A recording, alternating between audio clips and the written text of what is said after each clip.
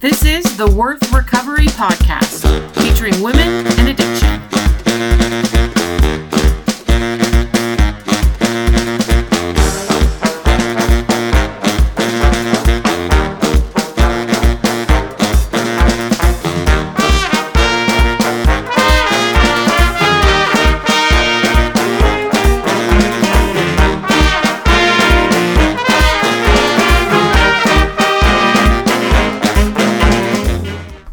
My friends, welcome back to Worth Recovery, a podcast featuring women and sex addiction.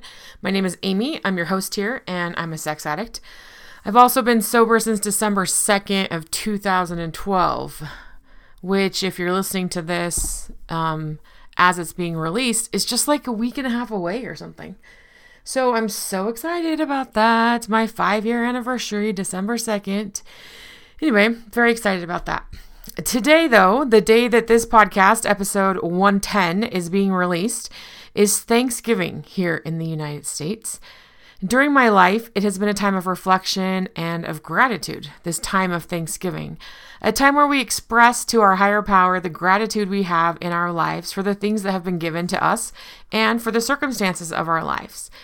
Now, early on in recovery, gratitude was something that was super difficult for me. I wasn't grateful for the trauma that I had experienced. I wasn't grateful for the difficult family situation I found myself in. I wasn't grateful that I was an addict.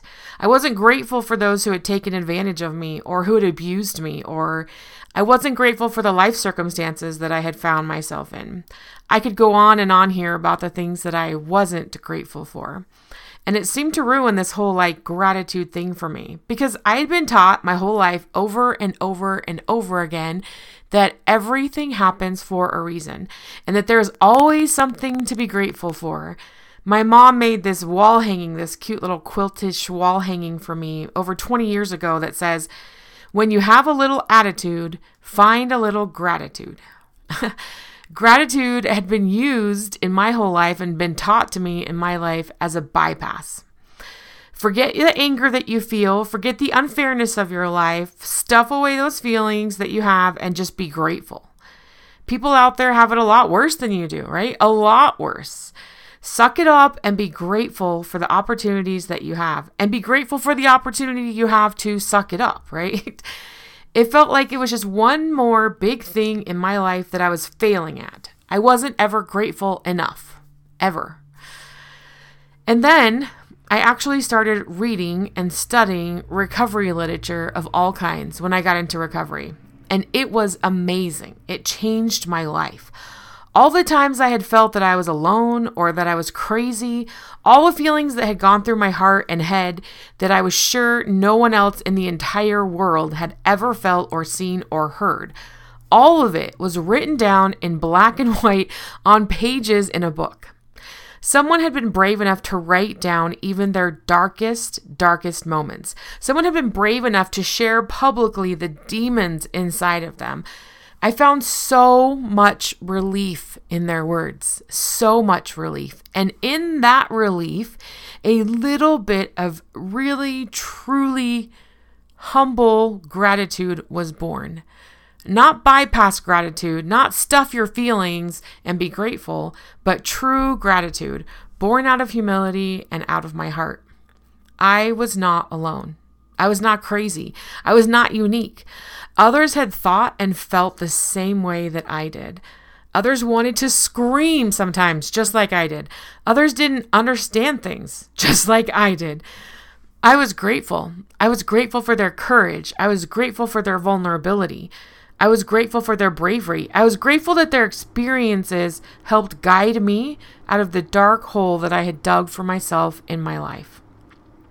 The more literature I studied and read, the more books I've read and assimilated into my life about recovery and addiction, the more grateful I became for these people that came before me. Recently, my nieces and nephews learned a song at school about pilgrims and pioneers. It's called "To Those That Came Before Me," and they were singing it for me just a couple of weeks ago. Here are the words of the song.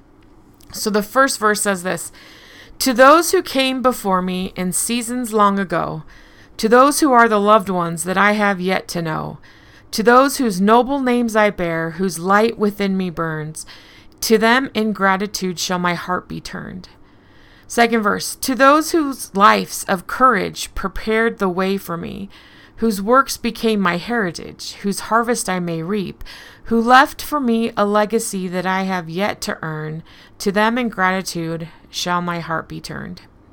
And the third verse, to those who came before me in days and years long past, to those who are the family that I shall know at last, who laid the sure foundation of the truth that I have learned, to them in gratitude shall my heart be turned. This is a song by, I think her name is Sally DeFord. I love these lyrics. As my nieces and nephews were proudly singing it to me the other night, my mind couldn't help but wander to those that came before me, particularly to the women who came before me. Women from all walks of life. Women from all areas of my life, women who have endured tragedy, heartache, pain, and suffering, women who have stood up to be counted in a world who didn't want to count them. The heritage that comes to me as a woman in this world is all that I could think about as they were singing this song. Today, I want to specifically pay tribute to some of the women who came before me. Some amazing women who came before and paved the way for me to be able to be who I am and to be doing what I'm doing. I want to start with some women in my family. Trauma is hard, more than hard. It's super hard. Whether it's physical, emotional, or mental trauma, it doesn't matter. It's all hard. Hard to deal with, hard to process, hard to move on from, hard to recover from. Sometimes we are given tools to help us, and sometimes we just have to do it all on our own. We have to do everything on our own. Trauma also seems to have a generational effect. Studies have been published about the effects of the Holocaust on generations, not just the people who endured it or who saw it, but for generations to come, the Holocaust has had effects on these people. Trauma that we experience affects us. We carry the imprint, and as women, that imprint of the trauma passes to our children. I am a huge fan of the work of Kelly McDaniel. One of the concepts that she speaks about that has meant a lot to me is the concept of an inherited nervous system. She speaks a lot about the phrase mother hunger, she calls it, and the attachment issues we have with our mothers. She talks about how these inherited nervous systems that we receive from our mothers aid to repeat trauma that they have experienced.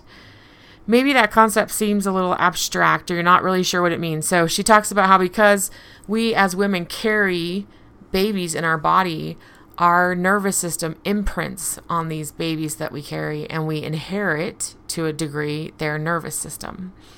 So let me give you two concrete examples to try to see if this can help you. Just a few weeks before my second grade picture day, okay, so when I was a little girl, a few weeks before my picture day, we got a skateboard at my house. I can't remember exactly why or who it belonged to. I don't exactly remember all the details, but we just got a skateboard and it was new. I was not good at balancing on the skateboard while standing up, but I was awesome at putting one knee on the board and with the other leg kind of pushing myself along the sidewalk. I hope you can envision what I mean. I could get going really fast and then tuck both knees up underneath myself and ride along the skateboard. That was until one day I hit a piece of uneven sidewalk. The board stopped because the wheel couldn't pop up over the ledge, but my body did not stop. And I scraped up the left side of my face, my knee, my arm, all on that left side, my shin, and it was pretty severe. And it's evidenced by this big, huge scab that I have on my face for my second grade picture. It's all over the left side, like my whole cheek is just one big scab. Now, that happened to me when I was in second grade as a little girl. Not too long ago, I was going through some old pictures and found pictures of both my mom and my grandmother, her mom, in second grade. And guess what? Both of them had scrapes on their faces. It's unreal to me. I have the pictures. You can see them. I don't know either story about how they got there or what happened. But that, my friends, is way more than just a coincidence, right? And if you want to blow it off as a coincidence, listen to this one. When I was 16, my family was in a massive car accident. My brother was driving late at night, fell asleep, and rolled the van with my entire family in it 2.5 times. It was brutal. Now, I wasn't in the car. When everyone was released from the hospital and returned home, I was the only one who could drive. I was the only one capable of going up and down the stairs, as far as like kind of adults in my house. The injuries of my mom and my dad and my older sister prevented them from driving. At the tender age of 16, I became the parent in my household. What that meant is that I dropped out of school. I drove my dad back and forth to work every day. I took care of the kids. I got them back and forth to school. I cooked, I cleaned, I ran errands. Everything a mom did for a busy family of 8, 6 children, 2 adults, was now my responsibility. In addition to taking care of my dad, right, who had a lot of stitches and was really struggling. So that's what happened to me when I was 16. That's a little bit traumatic for a 16-year-old to drop out of school. Listen to this, though. When my mom was 16, her parents split up. Her dad left her mom and moved out of state. And her mom, at the time, took to her bed. Literally did not get out of bed except for to use the bathroom and shower for almost 6 months, my mom said. So what did that mean? That meant that my mom had to drop out of school at the age of 16 and take care of her younger sisters and try to keep a household running while her mom was in bed depressed and her dad was living out of state. Now, when her mom, my grandma, was 16, her mother had a pretty serious stroke, causing her mom to lose her speech. That would be my great-grandmother, lose her speech and some of her mobility. So that caused my grandma to drop out of school and take care of her younger brothers and older sister. Talk about trauma repetition, right? I mean, these 3 generations of women at the age of 16 had some type of family tragedy that required them to drop out of school and become the parent of their house. Fortunately for me, my story changed. My grandmother never did go back to school and complete her high school diploma. My mom did go back to school and finished her senior year and her high school diploma. I took a test, got my high school equivalency certificate, and went on to graduate from college. So things changed a little bit. However, the trauma repetition is still there. At first, making these realizations, I sat in disbelief, wondering how in the world these types of things could repeat in lives. How do the strings of the world get pulled in order to make something like that repeat in 3 generations? I don't really understand that. I don't really know. I don't have an answer for that. What I do know, and what I have come to appreciate and love about these stories, is the courage and the fortitude of these women, the women who came before me. I love their ability to survive and thrive after such trauma. I love that they each had a great sense of humor and love to laugh. I love that they never saw their trauma as an excuse. I also know that they didn't have the resources that they needed to completely work through some of the significant things that happened to them, and they did the very best that they could under the circumstances they found themselves in. In addition to these stories I've shared, I could tell you many more from earlier generations that have repeated throughout their lives of these women. I love these women that came before me and my family. 7 generations of women on my mother's line would be this: myself, Amy; Jane, my own mother; Wilma, her mother; Amy, her mother, that's my great-grandmother, who I'm named after; Martha, Lovina, and Jerusha.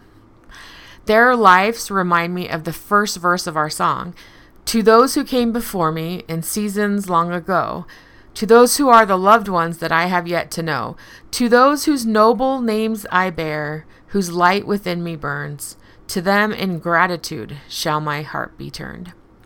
I bear their names. I literally bear their names. I was named after 2 of them, my first and middle name, but I also bear their names by saying them out loud.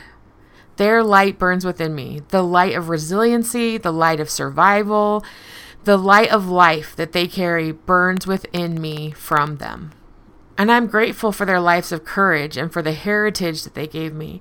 And I'm grateful to have tools to stop some of this trauma repetition, to drastically change the family line and the family lines of others that I interact with. I'm grateful for these women who came before me in my family. Next, I want to honor some of the women that came before me in recovery.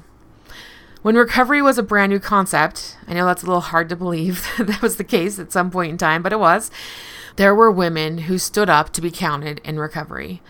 While writing what came to be known as the Big Books of Alcoholics Anonymous, there was some serious consideration given to the title 100 Men, representing the first 100 men who considered themselves members of AA and who were working on sobriety.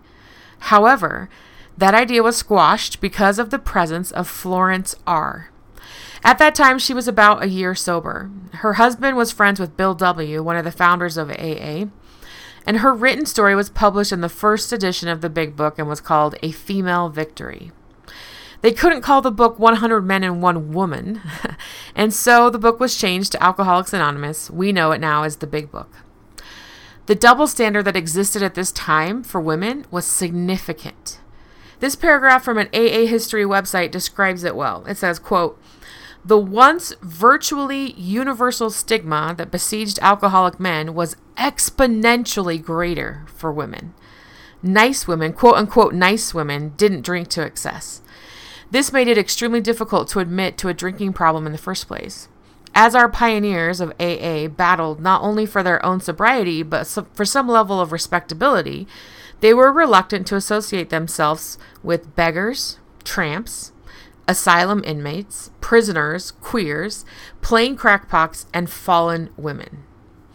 Notice that close quote from that website. Notice that tramps and fallen women are different categories. That last line comes from and is printed in the 12 and 12, the 12 steps and 12 traditions by AA. As big as the stigma was for alcoholics in the early days, fallen women were lower on the totem pole, and women who drank were considered fallen women. As difficult as it is now to get help for women in recovery, those early days had to be exponentially even more difficult, even more brutal, and even more lonely. It is because of women like Florence R., Sylvia K., Lil, Jane Sturtevant, and Dr. LeClaire Bissell, and Marty Mann, don't forget Marty Mann, that set the way before us that our recovery path is more accessible than theirs was. I love saying these names out loud. Florence R., Sylvia K., Lil, Jan Sturtevant, Dr. LeClaire Bissell, and Marty Mann. Their lives of courage remind me of the second verse of this song that I read. To those whose lives of courage prepared the way for me, whose works became my heritage, whose harvest I may reap, who left for me a legacy that I have yet to earn. To them in gratitude shall my heart be turned. The work and courage of these women have become part of my heritage as I freely partake of recovery.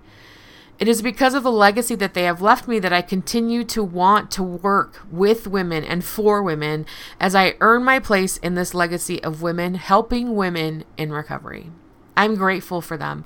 I'm grateful for their families. I'm grateful for those that allowed them to be there, that supported them, that helped them. These are the women that came before me in recovery, and I'm grateful for them. I just want to say their names out loud one more time. Florence R., Sylvia K., Lil, Jan Sturtevant, Dr. LeClaire Bissell, Marty Mann. Somehow saying them out loud makes me feel like they know that I'm thinking about them, and I am grateful for their example and for their willingness to be counted in a world that didn't want to recognize or count them. The last group I want to express my gratitude for, the last group of women I want to express my gratitude for and to recognize are all the women throughout time who have in some way paved the way for me to be able to do what I want to do. Starting with going to school and getting an education. That hasn't always been the case for women. The women who paved the way before me to vote, to own property, to have a bank account. The women who fought against arranged marriages. The women being sold like property. The women who started freely talking about their own experiences, who now allow me to do the same thing on this podcast. It wasn't very many years ago that women were not free to do these things. We have a long way to go for women, at least I believe that, but I want to express my gratitude and my appreciation for all the women who have suffered throughout time and fought against the ideas of the day regarding who they were, what they were capable of, and who they should become.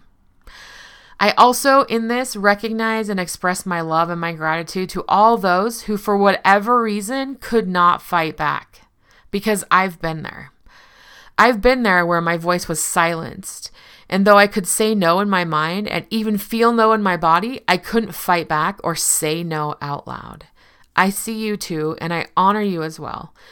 And that might seem like every woman in the world, and maybe it is, and that is totally okay with me, because I am a woman, and these women that came before me are part of me in some way.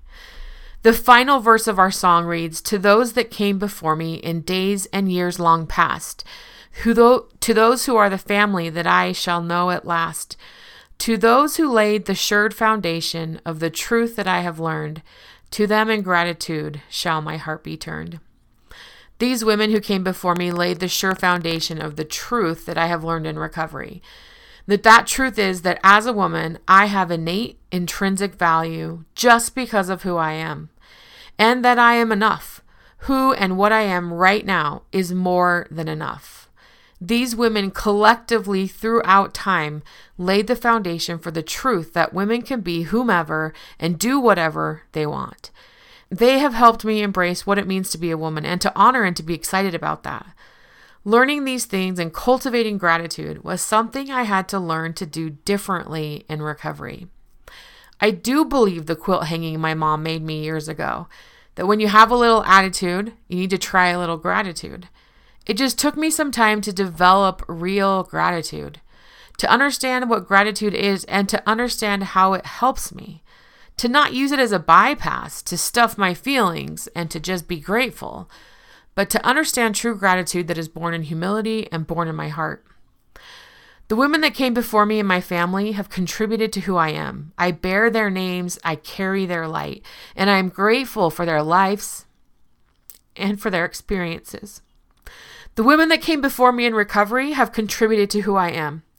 I honor their courage and I carry their legacy in my own recovery journey. The women that came before me in the world have contributed to who I am. I stand on the foundation that they built in order to honor and embrace my own truth about the value of women in this world. I am grateful that recovery allowed me to reclaim true gratitude in my life. Gratitude that humbles me, that molds me, and that shapes me. Gratitude that helps me remember that I am not alone in this world or in this fight for recovery. Gratitude that helps the journey be easier, lighter, and better. I challenge you today on this Thanksgiving Day and in this... Wow, I just knocked my microphone. Okay, I challenge you today on this Thanksgiving Day and in this season of offering thanks to reclaim gratitude in a way that works for you. Find the things that keep you humble, that lead you on your way. Find the people who have stood by you and helped you and accepted you unconditionally. Whatever it is, find that today and express your gratitude. Reclaim gratitude, not as a bypass, not as an excuse, not as something that you do instead of feel your emotions, but as something truly born in the humility of your heart. In addition to these women in my life that I'm grateful for, I'm also grateful for each of you who listen to the Worth Recovery podcast, women and men, because I know they're both out there. You keep me going. You help me find and see value in myself and what I have to offer this world. And I express my gratitude to you today. I'm grateful for you. As we close today, I just want to remind you that you are worth recovery. 100% worth it. No matter what is going on in your life today, no matter how far down you think you've gone, no matter how grateful or ungrateful you feel in this very moment, because I've been there, you are worth recovery. I know that. And if you don't, just hold on to my knowledge until you can feel it for yourself. I'm grateful for you today, and I hope that you can feel that. I think about you, and I pray for you, and I love you. Until next time, Amy.